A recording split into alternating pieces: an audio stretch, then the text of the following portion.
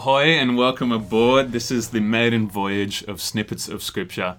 And at the helm, I am Dylan. And I'm Cameron. And it's great to be with you. And I use that nautical theme intro because the very great preacher Charles Spurgeon spoke of today's verse a lot like this. He said, "The Christian believes that an invisible hand is always on the world's tiller, and that wherever providence may drift, Jehovah steers it." And that verse today is Romans 8:28. Cam, can you take it away for us? And we know that in all things God works for the good of those who love him. There's a bit more to go in that. We're going to focus just on the first half of Romans 8:28. And we're going to break it down into bite-sized chunks, hopefully within 5 minutes. And the first three words that we look at, and we know. And it's a great thing as a Christian, isn't it? That we know that God is in control. We know that he works things out of evil for good. It's not a vain hope.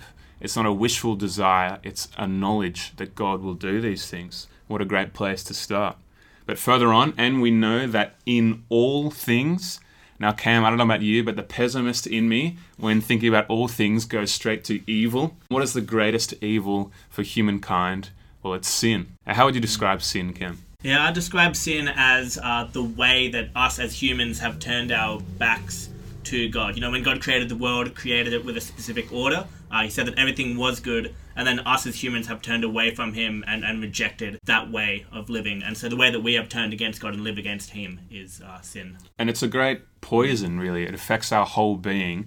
But, controversially as this may seem, there are good effects that sin bring about. Now, one of those good effects is that if we are sinful people, hopefully, in a godly view of this, we will see that we are in a dire state and we are in a dire need of a Saviour. That's a good effect of sin. And another one is that hopefully, if we see ourselves in bondage to sin, then we'll be hoping, we'll be aching, we'll be striving for a day, for a person who will bring about a liberty from that bondage. Thomas Watson, an English Puritan, he spoke so great on this very verse. He says this, "Sin is a corruption that makes the saints prize Christ more. He that feels his sin as a sick man feels his sickness, how welcome is Christ the physician to him." Moving on in our verse, God works for the good.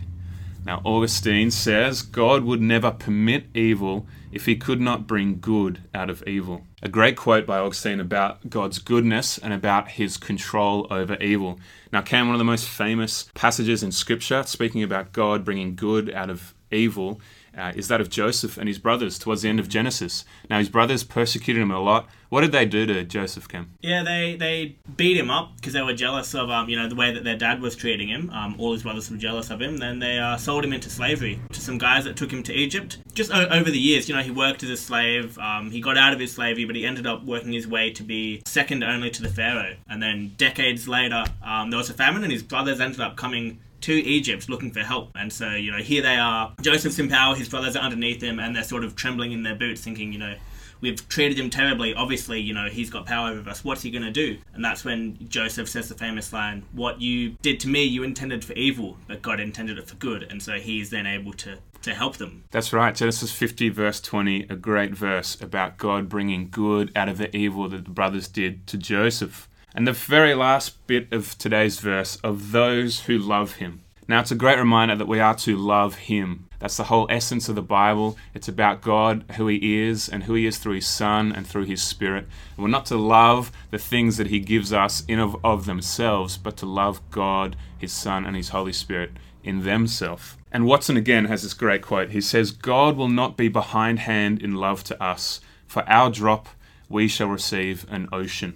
So for us stuck in lockdown, what does this verse mean? As in, how can we be applying this to our lives? Yeah, well, I think one thing is that we should measure our love towards God. Now, we know that he's in control and he is providential over evil, but we should be kind of having a litmus test of our love towards God. And I think two ways in which Watson spells that out for us is that, one, the fruit of love is in the musing of the mind upon God. Find ways in which you might muse your mind upon God during this time.